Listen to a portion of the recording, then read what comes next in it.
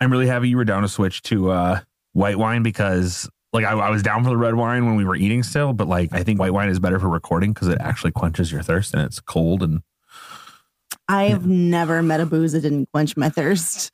That's ridiculous. You're telling me a shot of vodka quenches your thirst? Fuck off.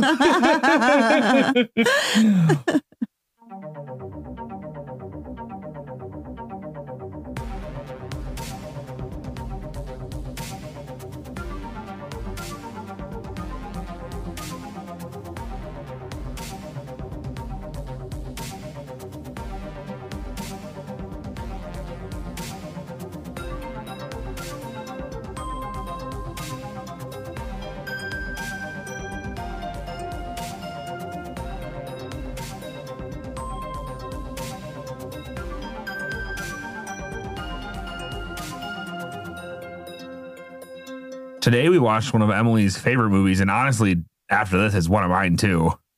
Insidious Chapter 3. I will say my initial reaction was disappointment because it wasn't really a third movie. Okay. At least initially it wasn't. It was like it was almost like an origin story. It was like it was the realization that Elise is the main character in the story. Yeah. I went in wanting more of the Lambert family, and I really liked this movie. Like, don't get me wrong. And I like storylines that don't always have that thing. But there was a long while in the beginning of the movie where I was just like, are we just going to tell another story with the same type of horror, but that's not actually connected? Like, I was worried Elise's only scene was going to be the one in the beginning where she's like, I can't do this anymore. Oh. You know what I mean? And then then, like, you remember when she came back on the screen, I was like, thank God. Yes. Yeah, like, that was why. I wasn't certain if it was that we were getting more Elise or if we were getting the tension broken from Quinn's bedroom. It was that this was more connected to the original storyline than I thought. Oh, okay. Yeah. So when I just mentioned it was an origin story, it kind of is with Specs, Tucker, and Elise. It's like their little origin story. Quinn Brenner's haunting. Right. That's how the three of them get together. So I just want to lay that out for any listeners who haven't watched the first two. That trio is really important. So you should watch the first two before you listen to this episode. Honestly, if you're this deep into our series of Insidious and you want to watch the movies, you should not listen to this episode until you go back, because this is going to spoil stuff for all three movies, you know? Right. But anyway, this is Eerily Ever After, where we marry romance and horror.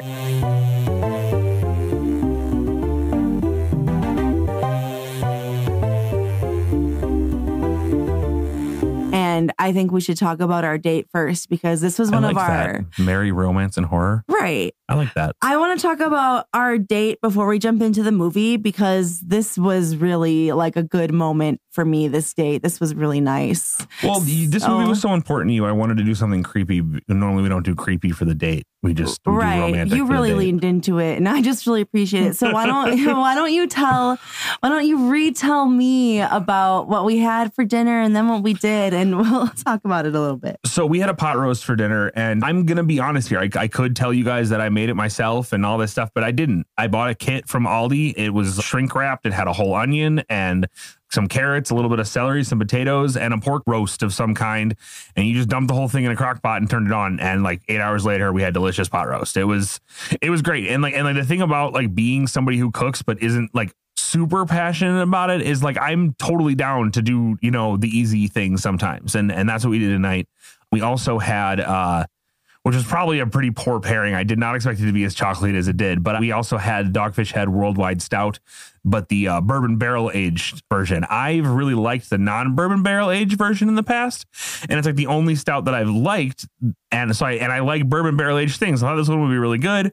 I thought it would go good with meats and things like that. It was a weird pairing. So Emily ended up drinking hers for dessert, but for the date, Emily has this book called Wisconsin Death Trip, and I guess we probably haven't mentioned this at all in here. But me and Emily live in Wisconsin, and she's had this book, and she's wanted me to like read it with her and like go over things with her and stuff. And she's kind of pointed it out anytime we've moved, and I've organized the bookshelf, and she suggested reading some things out of it. So what we did tonight was we just sort of took turns reading it. It ended up being Emily doing a lot more of the readings, just because that kind of is more of our dynamic, is you reading out loud and me listening. Yeah. But the book itself, I'm going to read the back here because it's actually kind of cool. First published in 1973, this remarkable book about life in a small turn-of-the-century Wisconsin town has become a cult classic. Leslie has collected and arranged photographs taken between 1890 and 1910 by a Black River Falls photographer, Charles Van Schaik. Against these are juxtaposed excerpts from the Badger State Banner from the Mendota State Asylum record book, and occasionally quotations from the writings of Hamlin Garland and Glenway Westcott. So it's just kind of like this like cool anthology of like poetry and articles that all came from this small town newspaper during that era. And I mean, they're all kind of creepy and macabre. Like they're all about like, you know, deaths or like, you know, businesses closing or like somebody kills themselves right before they get married and we're not really sure why. And it's like, well, it's because they're gay and they didn't want to marry a woman, but they doesn't say that in the article, just you know, speculation, just speculation. Right. Just a lot of very macabre stuff. Well, like the thing that really struck me was the amount of diphtheria epidemics that those Wisconsinites handled so rationally. They closed the schools. They stayed at home and quarantined. Oh my gosh, whenever could those habits come in useful again? Right. Fuck. And like, I don't know. We could be wrong. We wanted to Google it. We forgot. But like, I don't think diphtheria was an actual epidemic in Wisconsin. No, but I think it would just like hit and then just like. Well, it was a big deal. Like, yeah, but like exactly. The fact that it was like this rolling thing, it was like, we flipped into that book. That's 20 years. Yeah. And like diphtheria never went away. They kept quarantining whenever they had to. What? Nothing. You're yelling it at me. Okay. You're so into it. Okay. No, it's okay. All of a sudden I was being yelled at about diphtheria. Yell at me about COVID. That's something I understand. I don't know what to say. Oh, I'm sorry. I'm sorry. You were just so into it. Yeah. But yeah, no, it seems like one of those things like chicken pox. If you have small kids and they haven't been vaccinated for it yet, like one kid gets chicken pox, oh fuck, the whole sandbox better get home or we're all going to be scratching and covered in spots. But so like diphtheria, you like don't really hear about that. Obviously. But there was like mention of measles, which is something you hear about now, especially with smallpox, you mean? No. Oh. I read one about measles. There were a couple times there where I was just like leaning on you and you were just talking and it was just very relaxing and I kind of dozed a little bit. I did. I think I don't think I mentioned smallpox, but I did mention measles. You did mention smallpox at one point. I remember that. Yeah. But like with the rise of anti-vaxxers, measles has become like a concern, especially for small children in schools. So, I mean, it was just interesting to read about other like diseases that were causing people to actually quarantine. It seems like they just freaking could because the newspaper would write the article and say, there's diphtheria, the schools are closed. And that was the motherfucking end of it. That was the whole article. That was it. No lawsuits. No, my freedom. You can't make me not go to the Costco. Like, come on.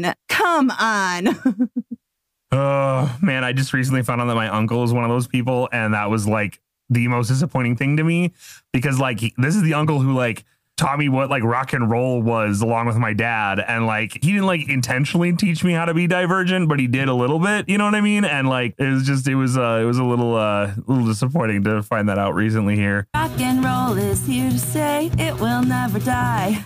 Anti-maskers want to get sick, and I don't know why. And now you've made that expectation for our listeners for you to make up music. I've been waiting for it to happen. I know you can do it, and I've been waiting for it to happen. I'll never be able to do it again. Actually, there's a good chance that we can't use that clip because that's a real song, and the actual first lyrics are... It's more than 11% different. Okay.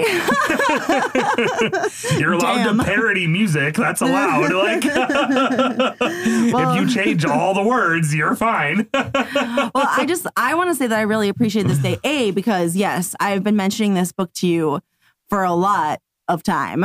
You mean movie? No. The book, Death Trip. Oh, yeah. We're still talking about Death Trip. But I also liked it because we just kind of like settled into a creepy activity. And I got to read about all these really like bizarre deaths and all the women who went crazy. And another thing that we noticed is that the people who got admitted to the Mendota Asylum were often poor. Yeah.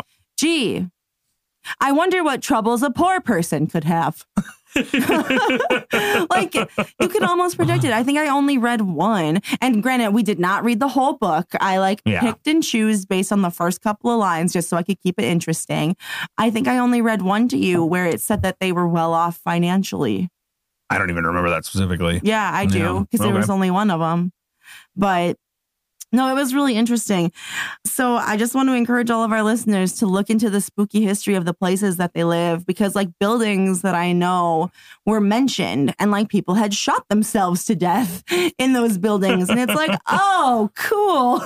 I've been in a place where there's probably a ghost. That's not my own apartment. So this movie, though, is that where we want to go next? Or did you have more to say about the book? Nah. Okay, cool. Sorry, you looked at me like you weren't ready for that transition. No. I'm so happy to talk about Insidious Chapter 3, my favorite horror movie of all time. Yeah, no, this was really good. Again, like it's like I'm having this really weird thing. Like I went into this project with you seriously concerned that I was gonna like stir up my like old childhood anxiety and like, you know, I had to have all these problems. Like, how did this movie scare you? It had like such a wholesome ending. I was crying at the end because of how wholesome it was.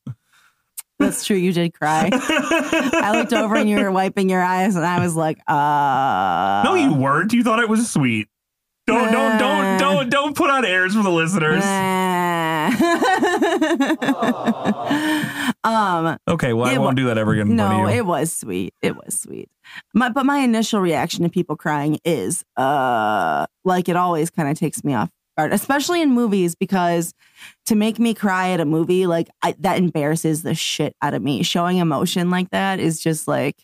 Well, I mean, I feel it coming on and I can stop it, but like, why would you ignore a time when you could like feel an emotion like that in a safe space? Like the emotion I was feeling, you know, when she finally got to talk to her mom and all that, it was a sense of like relief.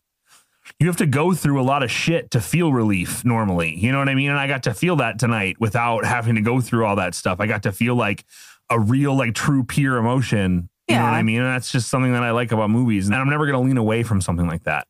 No, I understand. And I know that resolution for you is really helpful in horror movies. Like that's kind of why you have an issue like fully like getting into the genre, is because there's not a lot of resolution. For me, you know, it is kind of surprising that this would be my favorite and that it would scare me so much because it has resolution.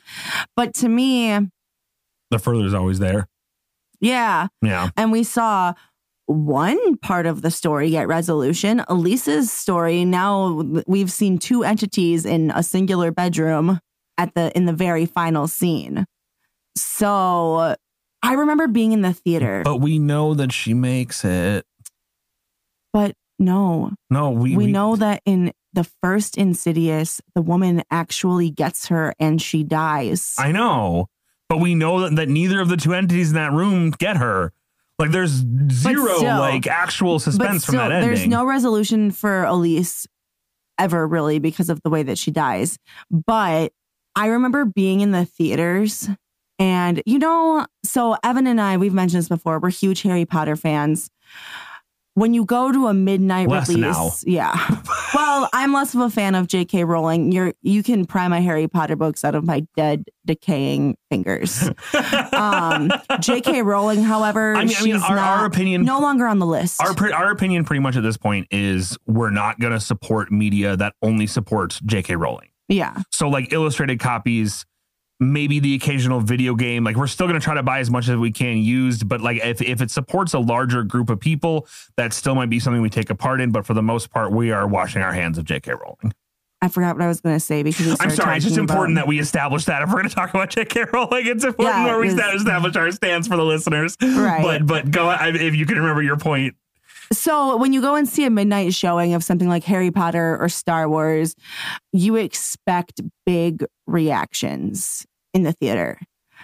Did you see a midnight showing of this? No. Oh, okay. I went and saw this with one of my besties from college, Ashley, who is actually going to be a guest on Boobies, Bits, and Booty. So listen for that episode. Just be careful. She might have already been a guest. Well, we don't know. Ashley Burrell on Boobies, Bits and Booty. That's one of my best friends right from now we're college. stockpiling episodes, so we just don't know where everything is going to land.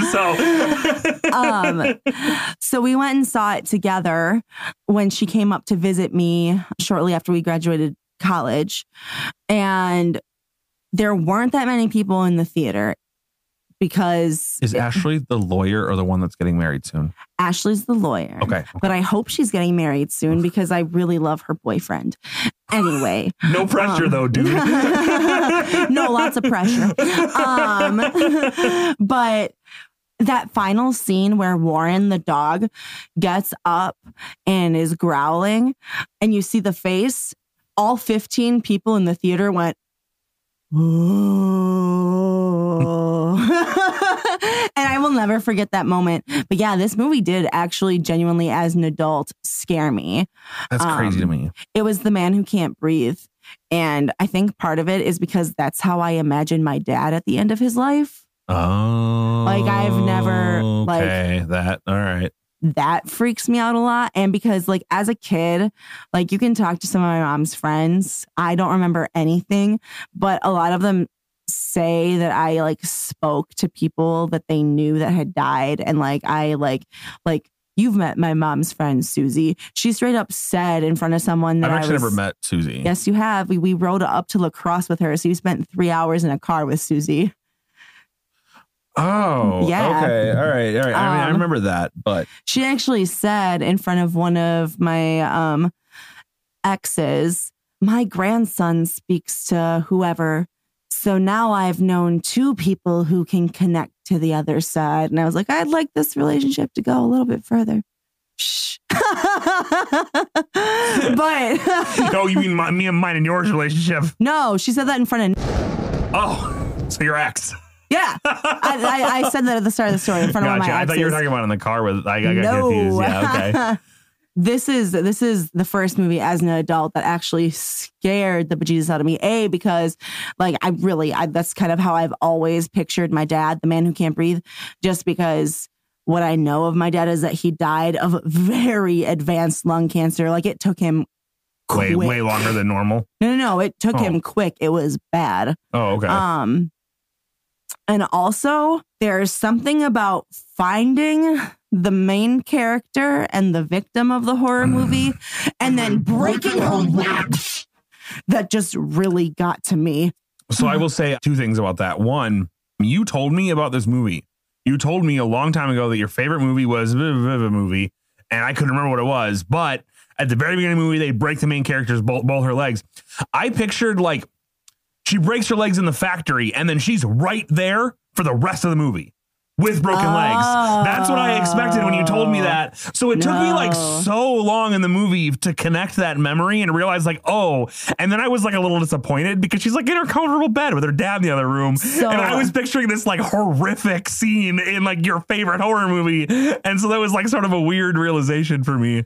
A big part of that for me is that when I get stressed out, I suffer from sleep paralysis. So I know what it's like to be absolutely petrified, but be unable to move. Gotcha. See, I almost imagined like the thing that I imagined really only could have been like a 1-shot short film, really. You know what I mean? Like yeah, maybe. Where it's like she breaks her legs and then it's like just all right there in that scene. The other thing that I was actually really frustrated. I didn't see that coming. Because the whole thing in the movie is, I'm watching the beginning, I'm like, you know what I love about this movie so far? It's not like cheesily trying to make me feel uneasy. It's not like doing things that are just like pointlessly creepy for no reason. Like in our episode about The Grudge, I was like really upset that like she was scared in the attic. Like, why was she scared in the attic? That's stupid. It was just trying to make us uneasy for no reason. They didn't do any of that. How did I not see something horrific coming out of left field? Of course, that's what they were doing. They were trying to make us comfortable, and I'm literally thinking about how they're trying to make us comfortable, and I still didn't like come to that conclusion. And I don't know how that's possible, but I was like both impressed with the movie and disappointed with myself. I get that. But it was kind of a cool feeling because me and my dad watched the movie Hide and Seek when I was a kid with Dakota Fanning. Oh, yeah. Isn't her name Emily in that movie? I think so. Yeah, because Emily's always get fucked over in movies and TV shows. Anyways, the end, huge spoilers, by the way. The end of that movie is Dakota Fanning has a split personality. Which is kind of well, my rough. dad lost his mind. I mean, I know, like I think it's DID is the. Yes. Yeah. And I get that movies like that are disrespectful to people. That's not necessarily, I'm not commenting on that portion. I'm just commenting on my memory of watching it with my dad. My dad lost his mind. He was so mad that a horror movie that did split personalities got him because it had been done so many times before that he was like, what? I can't believe this. He was so upset. It was the funniest thing. You know, but that's how I felt today when it got me and I was like, this is the thing that I complain about all the time. Why did I didn't see this coming? Like, right. I saw Hide and Seek in theaters. Okay. Me and one of my friends from my Lutheran elementary school snuck into it with her parents, The Sinners. But that was one of the best. So did her parents buy you tickets to another movie? Yes. So what happened was awesome. No, so this family, like I haven't spoken to this girl since we graduated from she's in 8th grade. jail. No, she's not. I haven't spoken to this girl since we graduated 8th grade because when you're 14 years old, you go to different schools and you live on different planets. So RIP that friendship. There was no reason for it to fall apart other than that. But her family, they would let us watch pretty much any movie that we wanted, which my mom did too. So that was the house of choice for me because everyone else's parents were too strict. But they bought us, what did we see? Christmas with the Cranks. And then we went and snuck into Hide and Seek. And then we went into something else. Oh, you guys did that. And her mom brought like 6 bags of homemade popcorn, all with different seasonings. Dad was like armed with beverages. It was me and her 2 little sisters. Me, her, and her 2 little sisters and the parents. It was just great. I bet that their parents think about that day and they think about how they were trying to create a really good memory for you kids. Yeah. And it was still one of their precious memories. And I bet they would be like so happy to know that like you remember that day. That's like all they were trying to do was like imprint that day on you, you know, and it worked. Like that's awesome. You know what that day is actually kind of reminding me of? The Simpsons. That is some financial finaglement to get what you want if I've ever seen it. And like, that's fucking cool. Well, you remember when I used to do those movie days when I worked at the movie theater where I would go see 5 movies in a day? Yeah. So I added up once what it would have cost me to do if I didn't work there. And it was like $300. Oh. Yeah. Because it was like every movie ticket plus like 3 meals. You know what I mean? Like, and then like the popcorn, you know what I mean? It was it would have been like really expensive. And you have to remember, I bought 2 seats for every movie. Right. Because I would use a popcorn seat because I got 2 seats free to any movie I wanted to go to. Yeah. So every movie was 2 tickets plus the popcorn plus 3 meals. And it was like, and it was like, it's insanely expensive to go to the movies. Right. So back to Insidious Chapter 3. Right. Quinn. Such a good teenage victim of a horror movie because she's actually pretty smart. Like, yeah, it is so stupid of her to try to contact her mom on her own, which I've learned firsthand. I never should have brought a Ouija board into this place, but she's smart enough to just tell her fucking dad as soon as shit gets bad. She doesn't try and hide it. She doesn't try to like tell her little friends. Like, Nope. She's like, Dad. Yeah, no, absolutely. That was great. Super, super smart. I also think that she's like exactly the right age to actually be an active victim in the Insidious movies. Like Dalton was too young. That's why he had to stay asleep the whole fucking time. Right. Like, there was like the one scene where he's like, Mom, I could go to sleep. And you're like, oh, you suck at acting. But this is a girl on the verge. Right. Like she's ready to go to college. She's going to auditions, which I'm going to circle back to in just a second. She's also on the verge of fucking death by the hands of the man who can't breathe. Like this is a girl on the verge. That is a very compelling victim to me. And I think I saw this movie at the right time in my life. I was like a year, 2 years out of college. Like, gotcha. Yeah, exactly. I just think all the stars aligned for this to be the movie for me. Fair enough. Yeah. But I want to go back to her audition. Yeah. So you asked me in our first episode about Insidious, about the franchise, what I knew about James Wan. And at that point, fucking nothing. James Wan was the director of Insidious, and I believe he also directed Insidious Chapter 2, but he was a producer on Chapter 3. Which basically gave him enough power to say, no, you can't do that. I want to do something different in Chapter 4. Or no, you can't do that. I already did something like that in Chapter 2. And I don't know if he directed Chapter 4 or not, but I'm just saying, it's like, that gave him just enough control for this other guy not to like ruin his franchise. Right. So he played the theater director in the audition. Oh, that cool. was James Wan. Also, he directed Saw. Also, which is why I know his name. Nope. He directed, and you brought this up in another Insidious episode that we did. He directed Dead Silence. Oh, no way. Yes. So I think we just figured who my favorite horror director is. Yeah, and I guess mine too. Which grossly means we need to watch Saw. Ew. Yes, I saw that for the first time with my mom while she was in mortuary school. Did he only direct the first one? I don't know. Because that would make sense. I've heard the first one's the good one. The first one is the good one. Yeah. The second one was the one that gored me the fuck out, so I really liked it. And then the other ones, I only vaguely remember, except that Luke from Gilmore Girls is in like Chapter 4 or something. I think we should avoid gore porn as much as we can on this, because my whole reaction to that is going to be like, this movie was gross. This movie was stupid and it was gross. And you're gonna be like, but like, how fucked up was it when you did this? I was like, no, that was gross and stupid. Like that's gonna be my reaction to everything. Like, I think that we should watch those movies, and we should record like Patreon clips or something of our different reactions. But I don't think I think we should watch Saw and do an episode. Yeah. And then we should watch Saw 7 and do a Patreon episode, and then not watch anything else. No, you don't want to watch Saw Chapter 2? Nope. But I don't even want to watch Saw Chapter 1. I'm giving you 2 of the movies. Saw This 2. is a great deal for you. Saw 2 puts The Used in the soundtrack, which is nice for me. Okay, now we'll watch it. No. I want to talk about something. Now that we're laughing, I want to talk about something that you won't find funny at all, but I think our listeners probably will. Oh, I can't fucking wait. When she kicked off the cast, when she just like smacked it off on the bed. So that's ridiculous for one thing. A cast is basically concrete. There's a reason you have to like saw that shit off. It's because it's literally fibers and like clay. Like you cannot kick those off. But it also immediately reminded me of the moment in Fast and the Furious 7 when The Rock has been in the hospital for like the first half of the movie, and he's got this big cast on, and he realizes that the crew needs him, and he just like stands there and he goes, I have to go, or some shit like that, and flexes, and the whole cast just breaks off of his arm. That was all I could think of. You didn't pour me enough wine for this.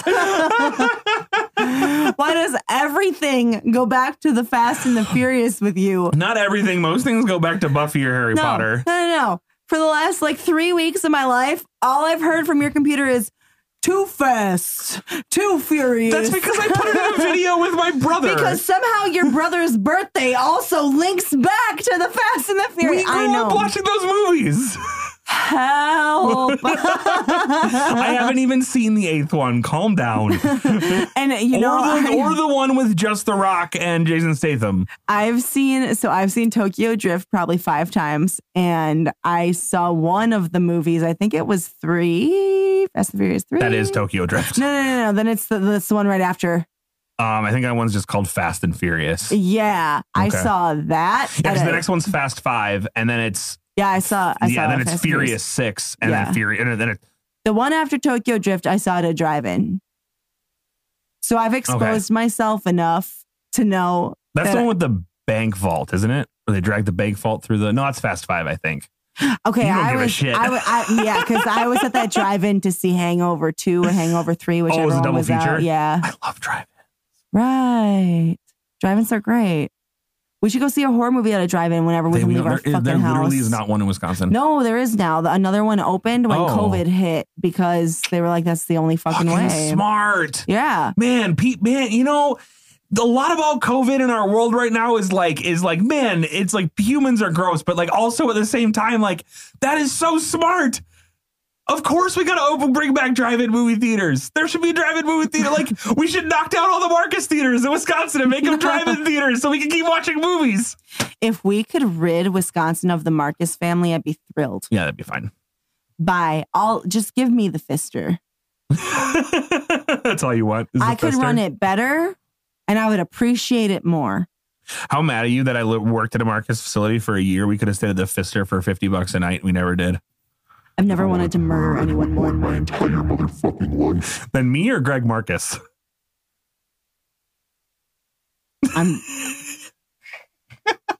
Nope, because that's called premeditation. You think you can fool me? Greg isn't even in charge anymore. It doesn't it's some matter. Guy named Rolando, if I name the victim. Come on, we're recording this, man. Okay, I'm just going to say this. Before we can record any further episodes, we need to get married so that you don't have to testify against me. Fair. Yep. You know, we should talk about that. We should talk about, because like I'm sure I've called you my fiance on here before. Yeah. You know, and we should talk about like why we're not talking about like a date or anything like that. Stop looking so sad. We just got to explain it to the listeners, okay? Yeah. Me and Emily have been together for 4 years. And, we've been engaged about that long too. We've been engaged for 3 years and 9 months. Yeah. We got engaged really quickly because Emily was trying to move out of the state and she told me she wouldn't move with a boyfriend. And I told her, what about a fiance? And she said, sure. So I proposed, and then a lot of things happened and we decided not to move. And we were like, well, originally we were just going to go to a courthouse and get married and then do like a big party later on and not tell anybody. But this was a new plan. And we decided, let's just hold out. Let's just wait. And then things happened and years went by and blah, blah, blah, blah, blah. And now we are in a place where we could start planning, but COVID, we don't want to. I mean, this next year is going to be so packed on wedding venues because of all the weddings that didn't happen this year. And that's if the vaccine comes through in spring, which it might not, you know, so we're just still kind of biding our time. You know, we're still very much in love. Emily's looking real sad. And I maybe should have explained this to you guys without her in the room because this upsets her a lot. Hey, no, it's okay. Hey, I love you. I know. I love you too. And we're going to get married. I know. Okay. It's not anything to do with us that we haven't gotten married already. Yeah, I know. Okay. I know. Look at you admitting that it's embarrassing to cry and crying on mic in one episode. God, that's growth. I hate you. But I mean, it's important though, because I want to be able to keep calling you my fiance and not have listeners go, what? Right. Like, and I don't want 1,000 Twitter comments like, when's the date? Right. I don't want that either. Don't at me. Yeah, please don't ask us about the wedding.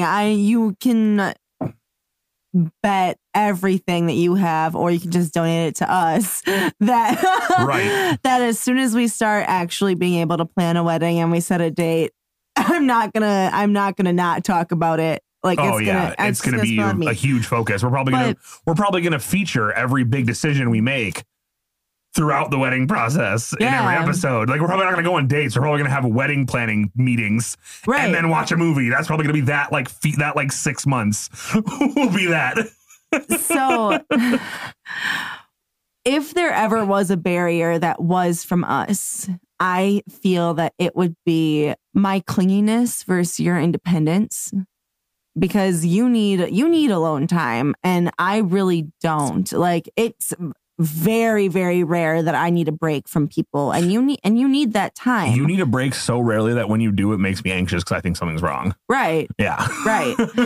So if there was something that was in the way, I feel like it would be that, because one of us doesn't get what we need some days. Sometimes I have to, I shouldn't say have to, but sometimes I spend time with you when I'd much rather be alone. And sometimes I'm like, no, I have to be alone. And you are like, I just want to spend time with Evan. Right, exactly. Yeah. And I think in Insidious Chapter 3, Elise really hit something on the head for me when she said, loving someone is just delayed pain. And what she meant was, you love someone and you spend your life with them. It ends one way or another. One of you is going to die first. And I have a lot of anxiety surrounding death. Like, how many nights have I like squared myself up with death and been like, we're going to wake up without me here. Like, and I think you should explain a little more there. That sounds pretty macabre. I mean, like, that's part of your mental illness is sometimes your paranoia will make you feel like you're going to die because of like a muscle spasm. You're like, I'm having a heart attack. I'm going to die. And then you wake up and you're fine. And like, So that's something that you deal with and we deal with as a couple. Right. And like sometimes during the day, I'll just like worry that you're driving somewhere and you're going to die in a car accident. Like you called me just to make sure I'm alive before. Yeah. Like I am very much like, I need you with me. Like, I need to make sure that you're okay. I need to make sure that you're not hurt or dying, or I need to make sure that this moment isn't my last with you. And Elise really like hit that for me. Mm-hmm. But I think if there's like one major difference that you and I have that could ever be a barrier to us moving forward with our relationship, it would be that. It would be my just kind of incessant need to know that you're okay and to like be with you and like touch you. So I actually don't. I get why you think that it's that broad, mm-hmm. but it really, when you call me because you just need to make sure I'm okay, it's really fine. It's when you call me, but like you also need to like talk for 20 minutes and I'm trying to have alone time. Like it's really not about your need to know that I'm safe or your need to know that. Or your need to know that I'm okay or that we're okay. And I mean, because I have that need too. You know what I mean? Yeah. It's really about the amount of time that sometimes our relationship takes. And I need time for myself that you don't need. It's this dichotomy between our relationship needing more time than maybe the average relationship and myself needing more time than maybe the average person. Yeah. And it's like, and it's like this, but I really don't think it's as like, it doesn't bother me when you call me and you're just like, hey, are you okay? And I'm like, yeah. You're like, okay. And then we're done. Like, that doesn't bother me. I like that, actually. That makes me feel great. I want to mention to the listeners that it's not like I'm crawling all over Evan 24/7. We have separate hobbies. Oh my God. No, it's true. We have separate hobbies and we're both in school. We do not spend every waking second together. A, because it can't be that way. B, our desks aren't even in the same room. Yeah, exactly. Like our workspaces aren't even together. Yeah. But it's just a little bit harder for me to make the choice to be alone and do alone things. Right. The issue comes when we both have free time. Like if I'm doing schoolwork or I'm doing work at my computer, you have no problem going and playing Among Us or watching a show you like and leaving me alone. Or doing, my own schoolwork. Right. Well, no. That's not what I'm saying, because that's not free time. Sure. So I'm saying, but if you are working on schoolwork, you have no issue with me putting on my headphones and ignoring the fuck out of you. But if you come in the room and you see me playing Cookie Clicker and like scrolling on Reddit and you're like about to go watch TV, you're like, let's hang out. And I'm like, I kind of just like need some time. And then, you know what I mean? And it's like, that's kind of like where that breakdown comes in, but it's definitely not like an unhealthy way. Like you would never pull me away from homework or like collective work or like applying for jobs or anything like that. You would never pull me away from that. Right. Just like hang out with you. Right. You might barter with me. You might be like, well, can you do everything you have to do on the computer and then come in here when you're doing stuff on your phone? You know what I mean? Like, and then I'd be like, yeah, but like, that's the most you're going to do if I'm actually doing like serious stuff. Yeah. Yeah. It's fair. Love you. I love you too. And you know who else I love? Owen, the golden retriever, the real star of the movie. So is he like in a lot of movies or something? Or do you just happen to know that one dog's name? I just happen to know that one dog's name. Oh. The only other dog that I know is Happy in Seventh Heaven because the theme song says happy as happy at the end. I know Enzo, and then That's Frasier, right? Yeah, that was Eddie. And then I used to know the name of Enzo's replacement. Yeah, but I think it was actually his grandson. That would make sense. Yeah, but I can't quite remember. You can't tell in the show. Oh, I know. Yeah, it's great. I know. On the last episode of Frasier, they walked out Enzo and he was all like portly and whatever because he was so old. And it was just like David Hyde Pierce described it. He was still alive? Yeah. Oh. David Hyde Pierce described it as like all of the memories of the show just encapsulated in this little dog. Oh. He said that when I saw him like give like a little like workshop thing. Oh, I wish I could have been there when you did that. Yeah, that was fun. Yeah. That's a horror movie. The ending of Frasier. Why do you think that? Because it was the best sitcom ever, and then it just ended. Oh. Well, it didn't just end. It ended on the right moment. Look at how easily we get derailed. That's the point. The whole point of podcast is like here's a conversation you can have in case the tangents aren't interesting enough. I will say that beyond the Wisconsin Death Trip book, I loved that you leaned into this because you actually set mood lighting for this movie. We have a blue light in our bedroom and you flipped that on and turned off our overhead lights, which isn't something that you've done for a horror movie yet. It's because this I was doing it and in the back of my head I was like, you know what? This franchise might have just like lured me into like a sense of trust. And I'm going to fuck myself over with this third one. But I really don't think so. I really get the sense that like James Wan and the guy who directed this one and like the team behind Insidious is trying to bring more traditional storytelling to horror movies. And that's what I'm really enjoying. That's what I really have enjoyed throughout. Like even like the first one, it's like every single one ended with something that wasn't complete, but it was a cliffhanger.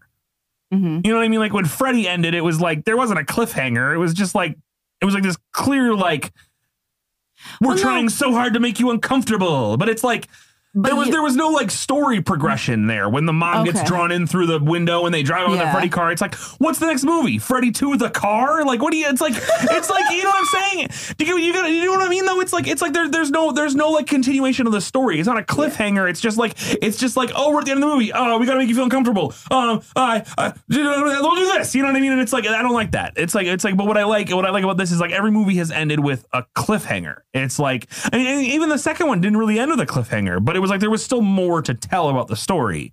It was just like I don't know. I'm really enjoying this series, and I hope there are more like it. But also, I know we need to like watch more like macabre movies so that you can be creepy and make our listeners uncomfortable. Yeah, I will say I haven't had the opportunity that I would like to say very morbid and I don't know, unsettling things. That's kind of my favorite thing to do is make people uncomfortable with my dark sense of humor. But I am really excited actually to wrap this franchise up because I have not seen Chapter 4. That's what I'm excited for too. So that'll be an experience that we can have together is seeing that movie because everything else I've seen before. You know, when we first had this idea, we watched Parasite and that was an experience that we had together. For better or worse. Right. We had the Parasite experience together. But just to be clear, we liked the movie a lot. Our recording did not go well. Oh my God, we had such a big fight. both in the sense that we got in a fight and also in the sense that like that we couldn't hear anything on the recording. So we couldn't even like make it Patreon content or anything in the future. It was just like garbage and we threw it out. Like which if you ever want to hear us fight, you should definitely become a Patreon because we're considering if we ever fight on mic releasing that. So I think our fights are funny sometimes. Well, I also just think stubborn. I also just think that part of our goal here is to present a relationship that's in the gray area. Yeah. It's not this like perfect romance that you could put in a movie. It's not even like this like you know, like society has like a this is the perfect relationship, this is the perfect life. Like we don't really fit that mold, you know, and we're also not a train wreck. No, and we're also not abusive by definition. You know what I mean? Like I think we toe the line sometimes with our mental illnesses, but we have understanding for each other with that kind of stuff. And I just, you know, and I think that's what we're trying to bring to here is like we are a scale of gray, you know, in our relationship. And I just think that is kind of like the point. Yeah. And I forgot where I was going. I forgot like where I came from with that point, so I can't wrap it back around. So maybe you can do that for me. Insidious Chapter 4 together. I think that's going to be great because I know this is one that I wish we could record watching because our reactions are so good and so genuine all the time. But so far, I've seen all the movies that we've watched. To be honest, we need to invest in like lav mics to do that. That's like the mics they have in The Office. Oh, okay. Yeah. The Office. Yeah. No tangent. Okay, no tangent. We've met our quota for sitcom tangents on this episode. We have. So I want to talk about my experience trying to contact the other side on my own with my friends. Okay. With our Ouija board. Okay. We've talked about this in other episodes because I believe there's something in our apartment. Mm-hmm. We did have that picture fall off, but I think since then, the Ouija board has fallen off of its shelf. where it was supported on 3 sides. And it was supported on 2. No, because I had that candle that I can't mention who is on it supporting the 3rd side. No, but you didn't though. That's what I tried to tell you. No, but I did. I did that on purpose. I put it on that candle on purpose. Well, I thought I saw it farther out, but I don't know. Maybe. Okay, so the demon has been working over the course of days. Not very strong. A demonlet, if you will. A dazzling. Oh. A baby one. An imp. Those are little like devils, right? Yeah, I mean, I think so. Devils. I think so. So maybe it's an imp, not a demon. Maybe. I also think a poltergeist. There's something fucking here.